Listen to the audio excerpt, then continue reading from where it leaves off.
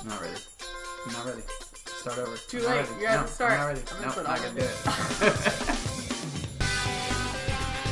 Do you remember how many words a 2-year-old should have? Or how old a child who can hop on one foot is? Yeah, me either. That's why it's time for the Milestone Minute. Alright guys, it's time for the Milestone Minute again. Last time we covered the 2-month-olds. This time we're going to talk about the 4-month-olds. So just like last time, remember you've got the motor, behavioral, language, and social. We're talking about a 4-month-old, so there's not a whole lot going on cognitively, so we can go ahead and skip that one. So as far as motor's concerned, this is the time when they're going to start to roll over. So 4-month-old, roll over. Pretty easy to remember, something you see in clinic all the time, not hard.